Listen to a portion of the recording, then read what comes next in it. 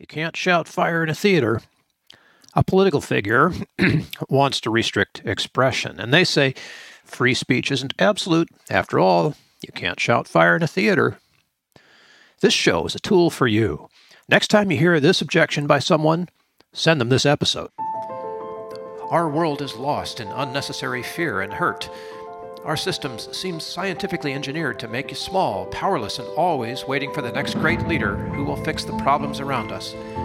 Worse, we're witnessing neighbor versus neighbor while warfare breaks out around our family tables.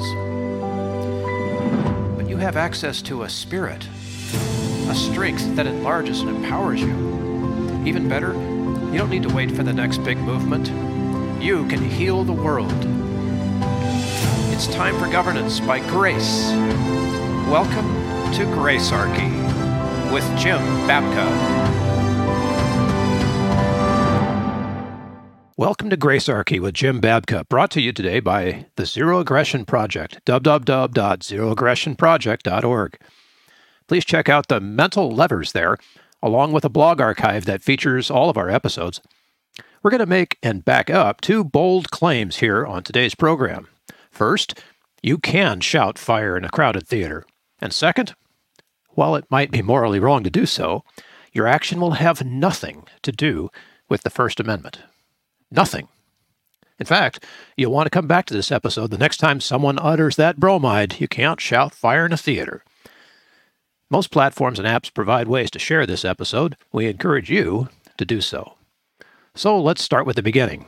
Where did this phrase come from? Well, shouting fire in a crowded theater actually was a thing. It happened a few times. There were fires in theaters in the late 19th and early 20th centuries, and they didn't have the fire prevention and fire extinguishing tools that we have now. There weren't things like emergency exits, for example. And so there were some catastrophes that happened. So it was kind of maybe you could even say an idiom at the time. There was some sense of it at the turn of the century, the previous century. Were people like doing this as a joke, or was it did it only happen for real reasons? You know? Yeah, I didn't spend a lot of time reading about the fires themselves or the details of them, but it happened enough, and there was a big enough tragedy. There was one fire that killed over 200 people, almost 300. So, I mean, people trying to do the right thing. But all of this somehow got into the Supreme Court. So how do we get from a burning building, into the Supreme Court? So I'm talking to you from Akron, Ohio right now. And about 25 minutes south of me, straight down 77, is Canton, Ohio. Most people who today know of Canton, Ohio is the home of the Professional Football Hall of Fame. Hall of Fame.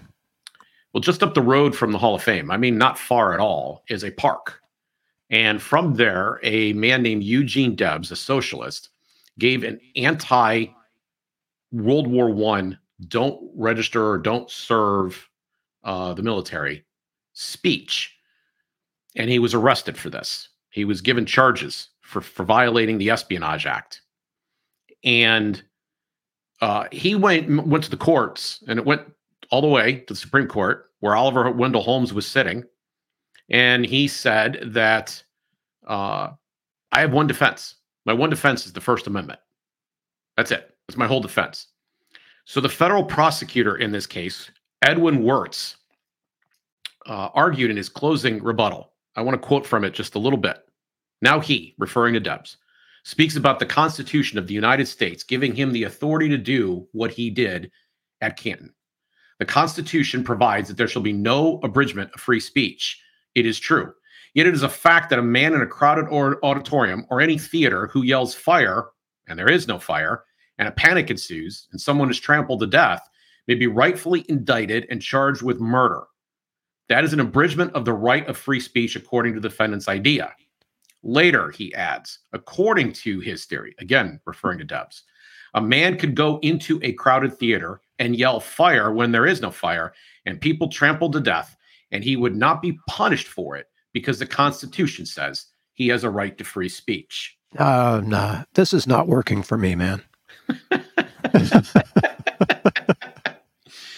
So that's the first instance of it being entered into the Supreme Court record and Holmes would be aware of that.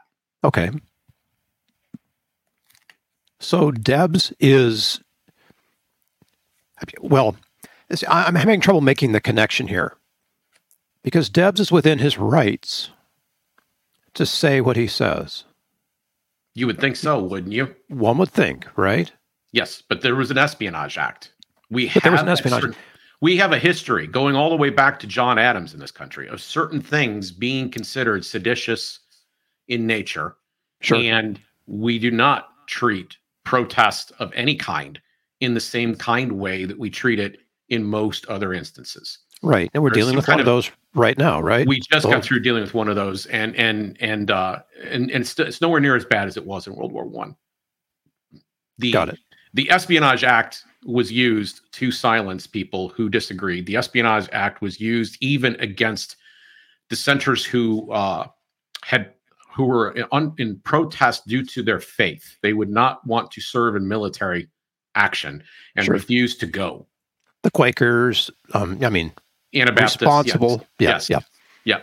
Okay, so this is making sense to me. So this isn't really a First Amendment issue. We're good. You're getting ahead of me. That's exactly where we're going on this. Right? It's not a First Amendment issue. Okay. Debs is an Espionage Act issue. Yes. And let's get into that. Let's definitely get into that. Yeah, take me there. Okay, so how did the next question we need to come up against then is, how did shout-fire become popularly associated with the First Amendment? Right, okay. You get these politicians or political figures that come on television and go, well, free speech isn't absolute, Bill. I mean, you can't shout fire in a theater, right? As if these two things are connected together. And so how did that happen? Well, it happens because Oliver Wendell Holmes, a Supreme Court justice, aware of the cultural references we just described and aware perhaps of its use in the Debs case, inserts it in Schenck v. United States. This is a case from 1919. He wrote for a unanimous court that it was a violation of the Espionage Act of 1917. Again, there's that bill. Yeah. To distribute flyers opposing the draft during World War I. Holmes said that this abridgment of free speech was permissible because it presented a clear and present danger to the government's recruitment efforts for the war. Here's what he wrote. The most stringent protection of free speech would not protect a man falsely shouting fire in a theater and causing a panic. I'm going to keep reading the quote, but I want to read the relevant section slower and again so that everybody's focused in on what exactly Holmes said, because you will hear this phrase used frequently, and it's often the case that they don't use it in its full, complete statement, all of which, as we're going to demonstrate momentarily, matters. Free speech would not protect a man falsely shouting fire in a theater and causing a panic. The question in every case is whether the words are used in such circumstances and are of such a nature as to create a clear and present danger that will bring about the substantive evils that Congress has a right to prevent. Oh, wait a minute. He's jumping from a theater to Congress. Yes, he is. And although there are similarities, yes, right? Yes, they both are entertaining, sometimes in not so pleasant ways.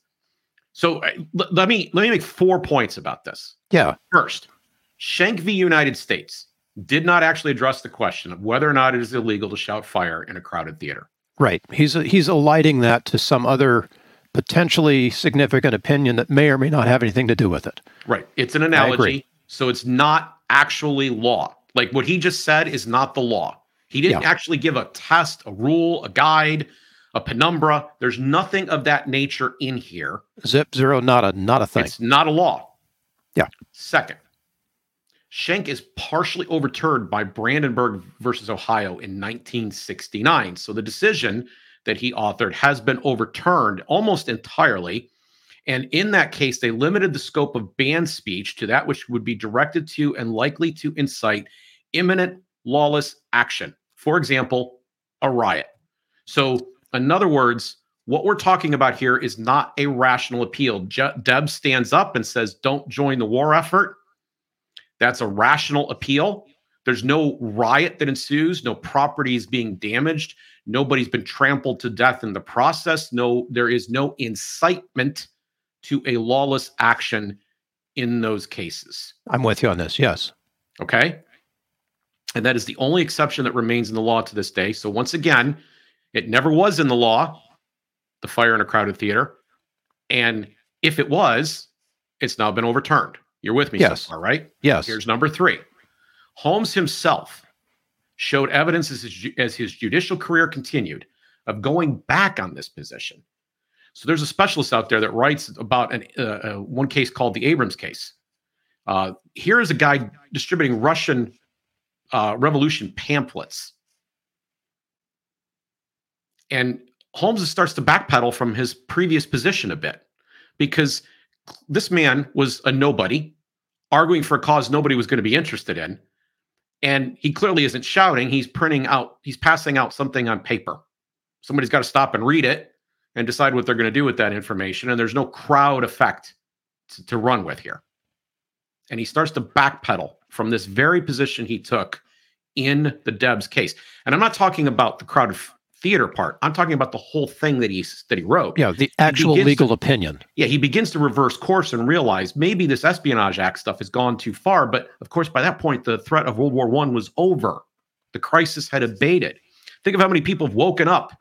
Not everybody wants to admit it. Their ego won't permit them. But think about how many people's eyes have woken up since we got done with C+, right? Right. And ironically, we're using the word C+ instead of the actual word, which is the thing that went around the world and we all were affected by for 2-3 years, because this platform has an algor that uses its rhythm to censor. But this is my biggest point. This is the killer point, okay? I've got the bases loaded and now it's time to hit a grand slam. Who in modern times wants to be associated with the kind of action taken against Eugene Debs? You realize when you invoke this thing, you're saying that socialists who oppose war should go to prison. That's what you're saying. You're saying that someone exercises a free expression right. They take their First Amendment seriously and they oppose an action by the state. And they speak out about this. Should go to prison. That's what you're saying. And there's no legal premise for that anymore. In the Supreme Court, in the Supreme Court. Correct. At this point.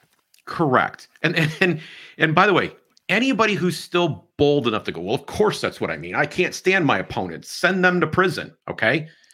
What can we conclude about the strength of their arguments? They believe in them so much that the other side cannot be heard. How confident are they that they're really right? We can conclude that that's what can get you elected president, Jim.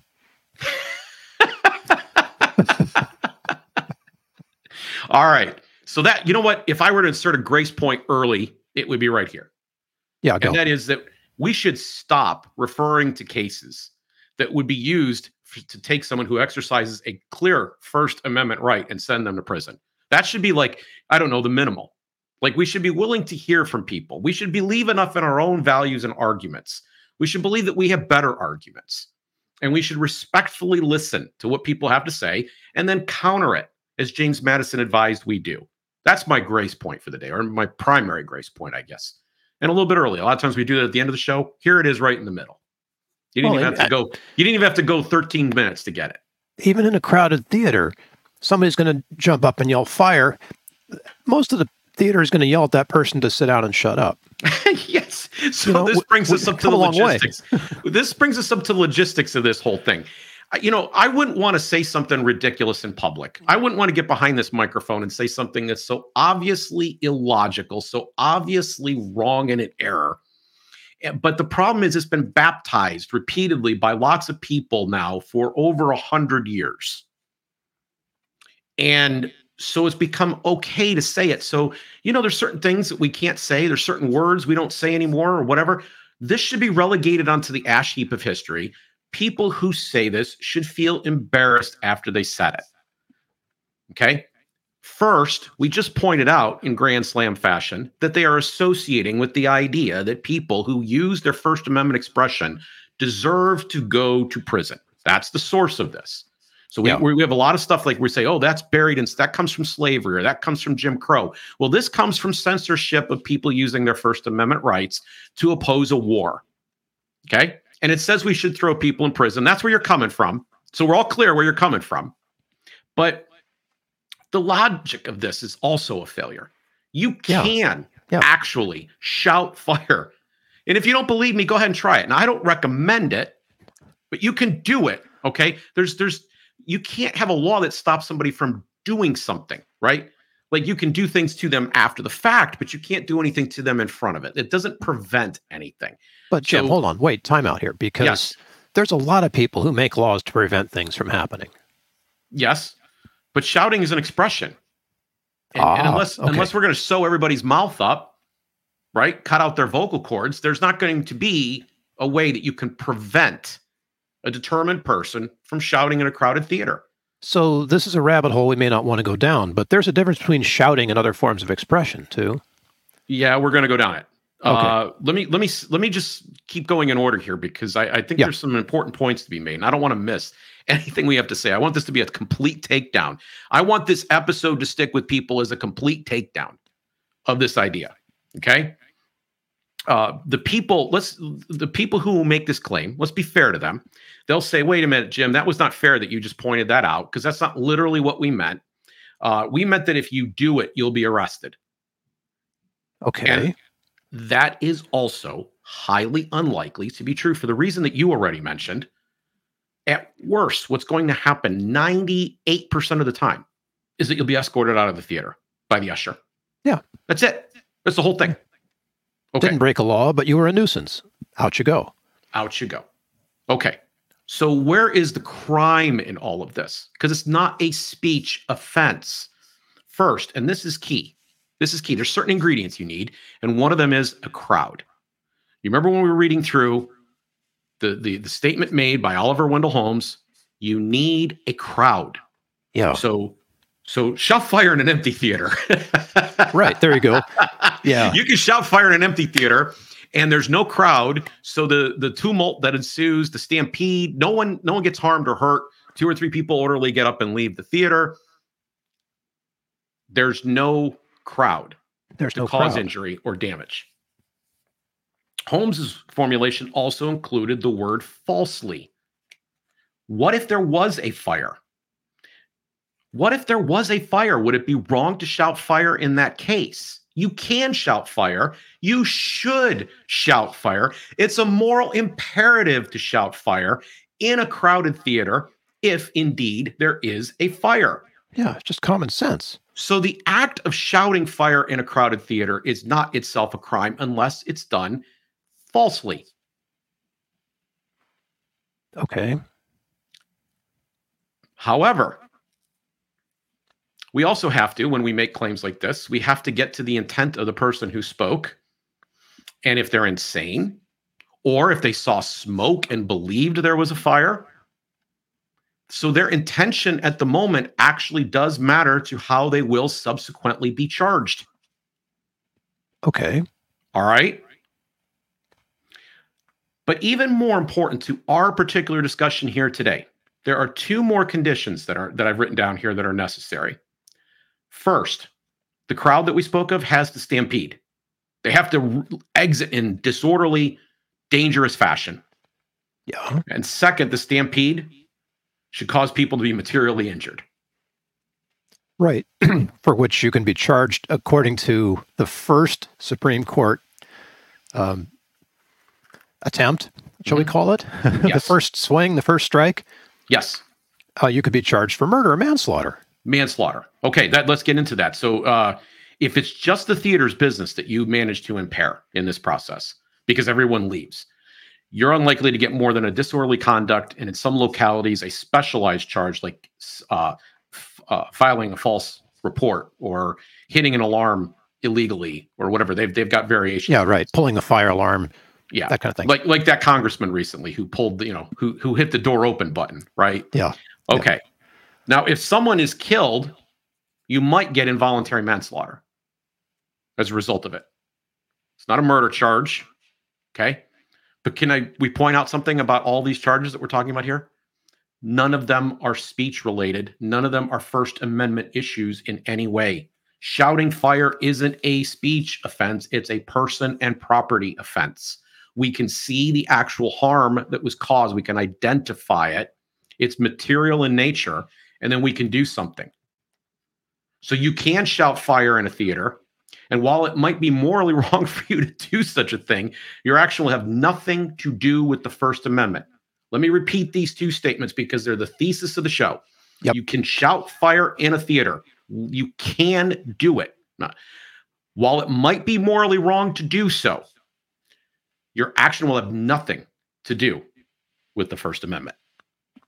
Right. And Oliver Wendell Holmes, shame on Chief Justice Oliver, he tried to conflate those two things and had to walk his opinion back over the course of his career. And other people continue to conflate as if they're completely unaware of those course corrections or what is really truly at stake, as we've just laid out. Gotcha. All right. So can we get into censorship? Because that whole thing about the Espionage Act, all that, so the government has an interest in preventing certain speech, especially during wartime.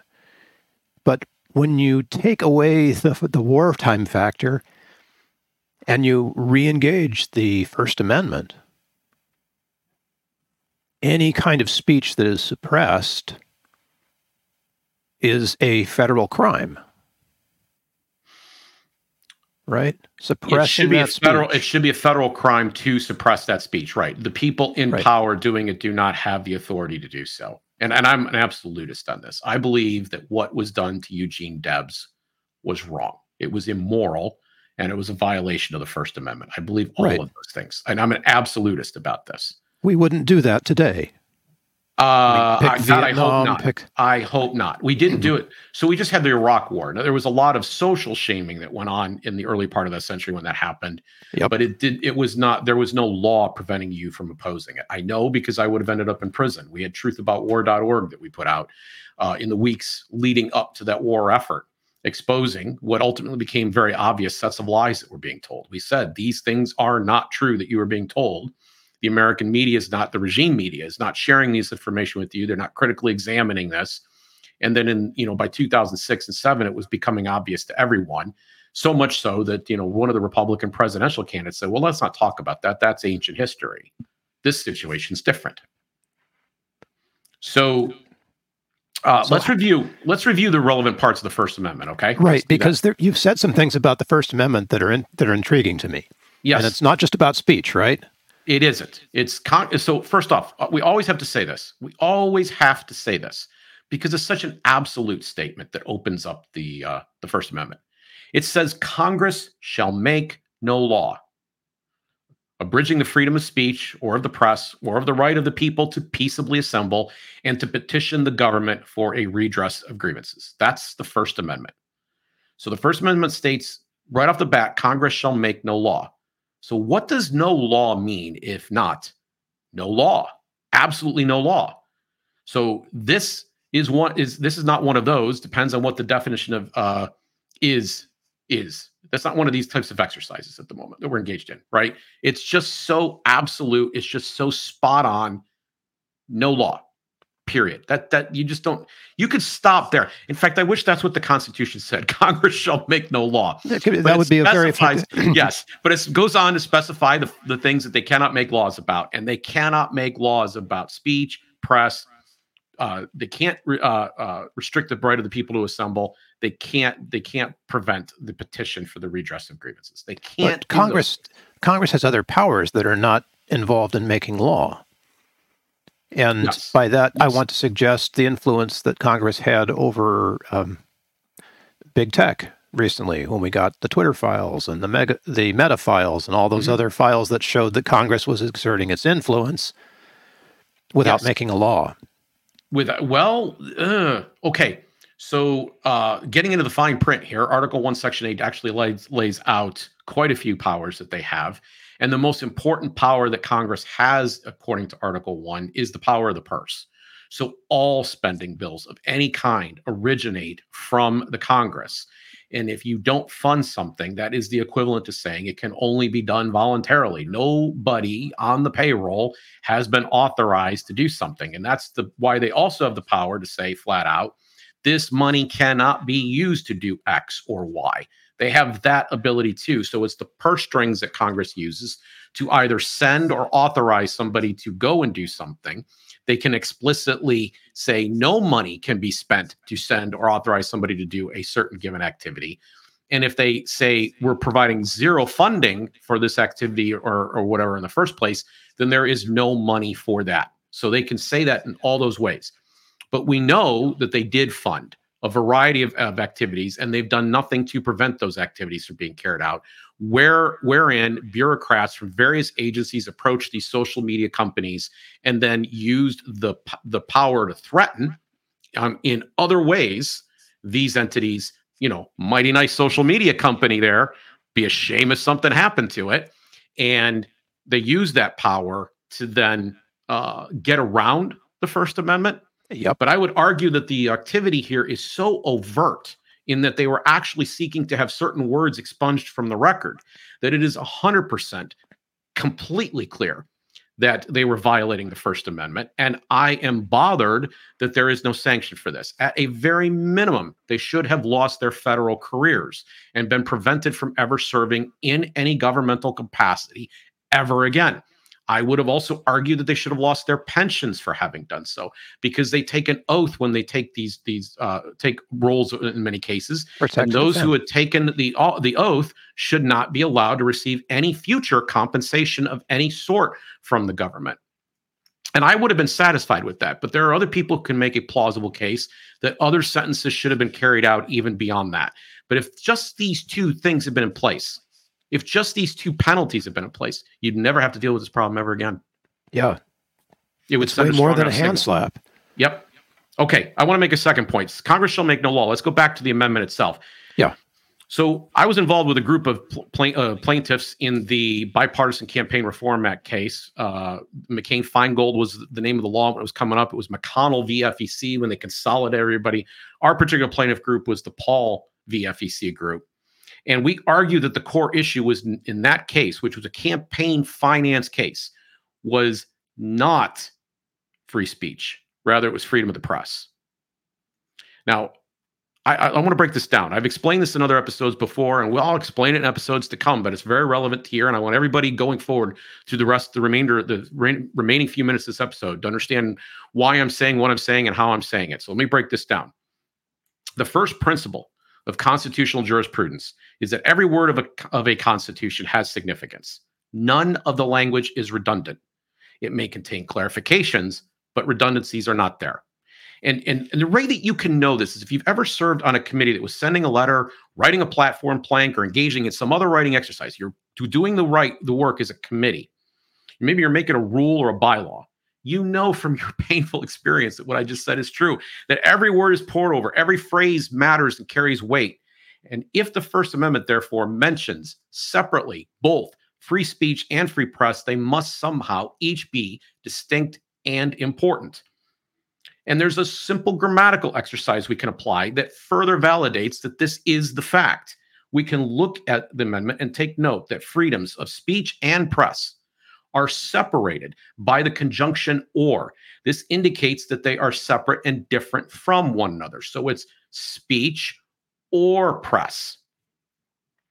Both freedoms, again, speech and press, are preceded by the definite article the freedom of speech or of the press.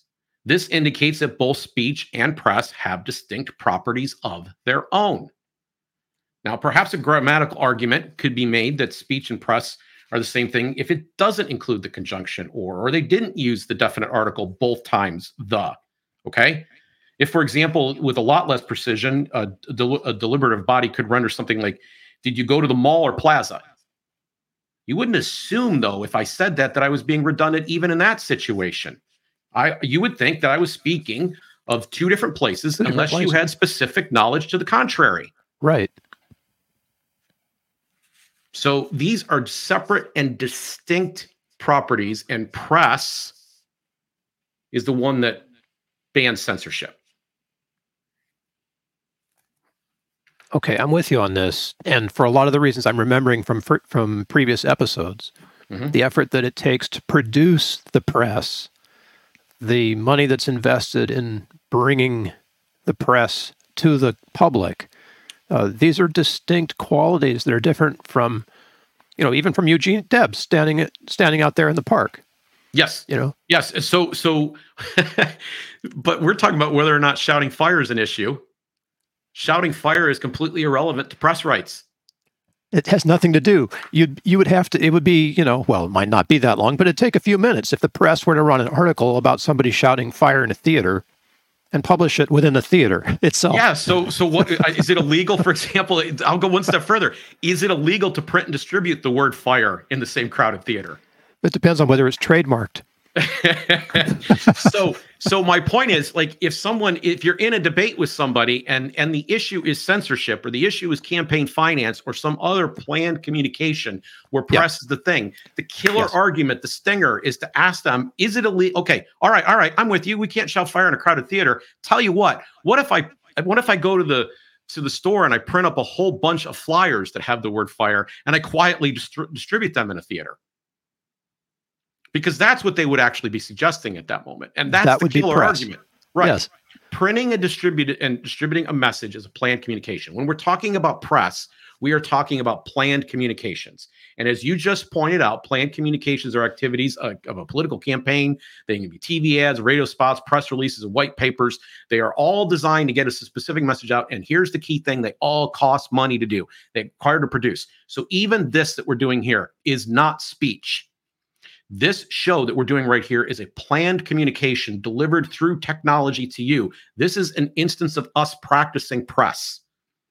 And there's no way you can argue that this is incitement to anything. You can't subsequently blame me for people's lack of reflection. There's no mob assembled going with pitchforks and stakes and fire, ready to go do whatever I just said because I got them all whipped up into a fervor. It does not cross the Brandenburg line. So it is not a violation of the First Amendment, and the shouting fire does not apply. It's not even relevant. So help me out here a second, because you said something that I made a connection. I want to make sure I've got this right. The freedom of the press, planned communication, and the freedom of campaign finance Yes. is also planned communication. So we're saying that those two things are legally the same? They're both press rights, and they're both under the Congress shall make no law. There we go. Okay, so that's huge, because campaign finance is a whole rabbit trail all by itself. And we've covered that in previous episodes, which we can include in the show notes. We've done 2 episodes on this, as a matter of fact. Yes. So, so we can sweep a whole bunch of things into this bin, including freedom of the press, freedom of campaign finance, which is Congress has made a whole bunch of laws about that, which may be suspect here under the First Amendment, right? Right. But for our purposes, censorship. For our purposes here, shouting fire cannot be used as a logical example. It doesn't apply First Amendment wise. It doesn't apply in Supreme Court jurisprudence. It doesn't apply logically. And if it does, then let's run a test. Let's see how much trouble we can cause by distributing a flyer that says fire in a crowded theater. Yeah, I'll try that, tonight and get back to you, see how that goes. So I want to point out that this doesn't come out of nowhere. I want to add one more log to the fire, aside from the grammatical argument I just made. And that is that there is the reason the founders had good reason to make a speech and press distinction. Right. And I'm saying this because there might be some smart ass legal scholar listening to this right now, because they're all, by the way, the overwhelming majority of them are not smart enough to understand their English teachers. And they say, well, these are largely the same thing. I'll pick you one. One of the all-time legal scholars that gets quoted by the media all the time, Lawrence Tribe, says speech and press are basically the same thing. I have a friend who served on the FEC, literally. And I mean, he was one of the commissioners. And he's like, well, it all at the end of the day is somehow or other speech. No, it's not. You're wrong. And he's a good guy. I like him a lot. He's done a lot of good. But he's wrong about this. The lesson has been lost. The founders had very much in mind, when they wrote the Declaration of Independence in particular, their own history of the events that had happened less than a decade before, involving the Stamp Act, or just about a decade before, excuse me, involving the Stamp Act.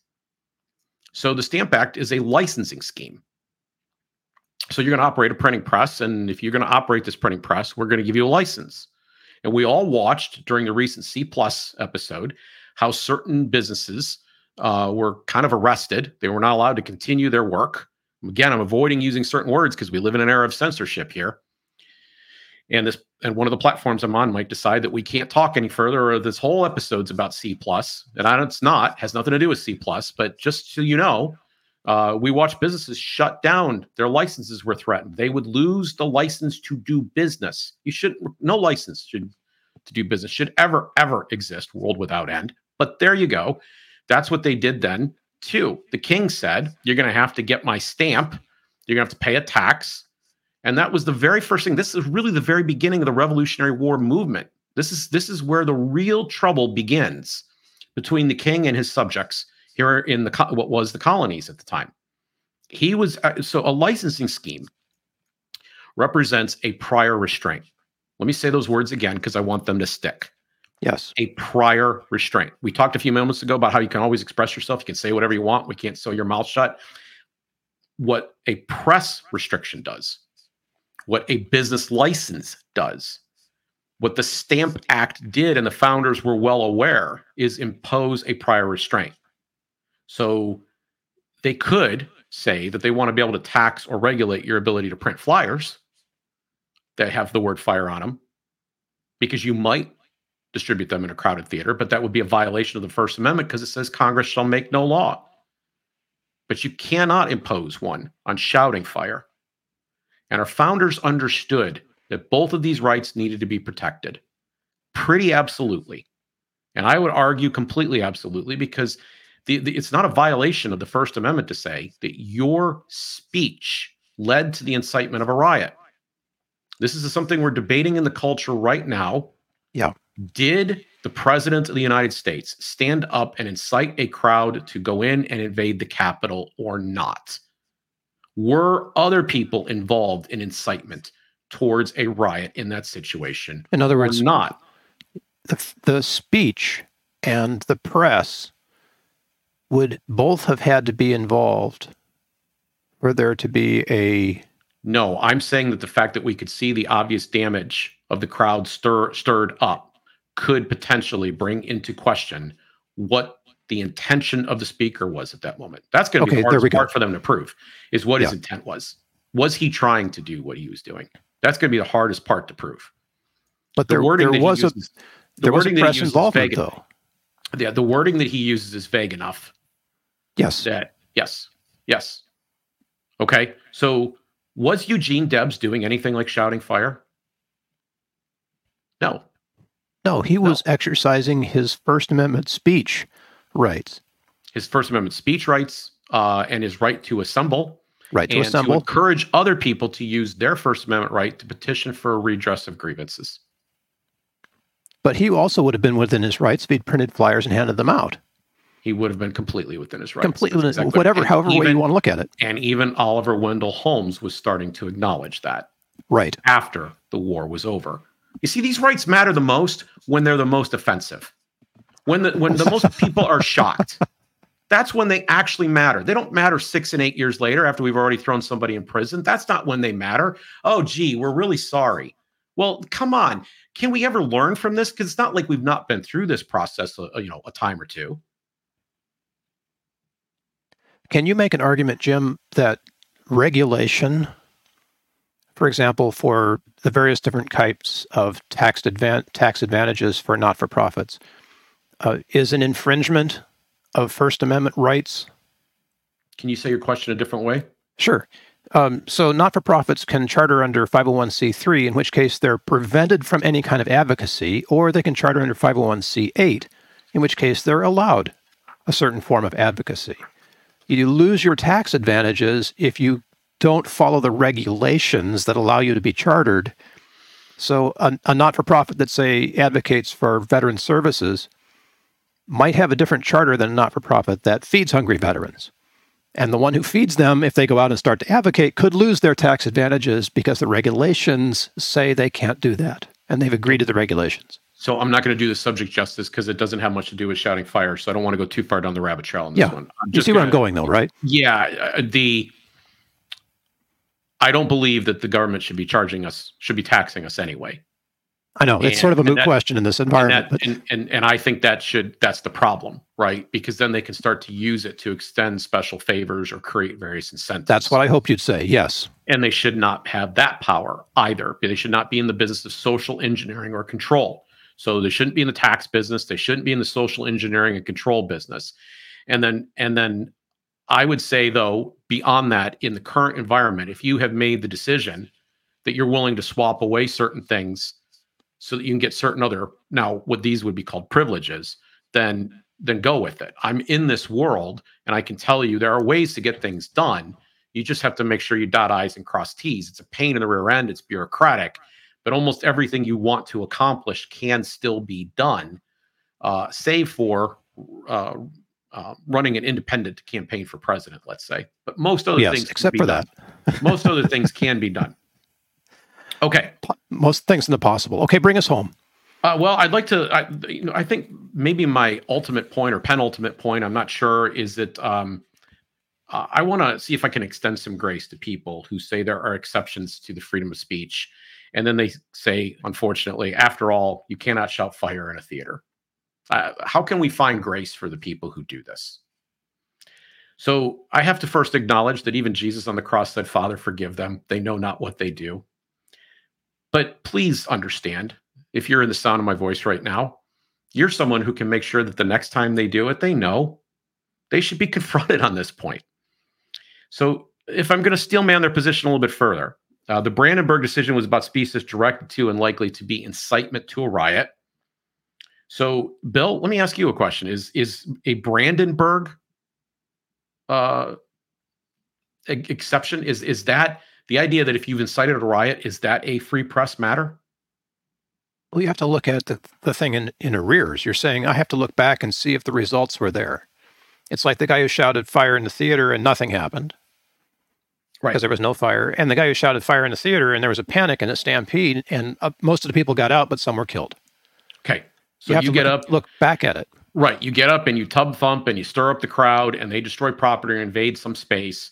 Then maybe somebody has done something wrong. Okay. But we need to be clear about this going forward forever. Everybody needs to understand this. You'll be charged for material harm that you've helped done. Whether it's physical injury or death, or it might be property damage or theft, but you're basically an accessory to those crimes now. Yeah, that's the word I was looking for. Okay, so I want to make a call. Instead of using this lazy phrase, shout fire in a theater, I would like to have more truth in advertising. I would like more precision in the statement. Censorship, campaign finance restrictions, and other types of suppression of First Amendment activities are immoral and illegal, constitutionally speaking. And anytime we suppress someone's rights, we reduce happiness, harmony, and prosperity.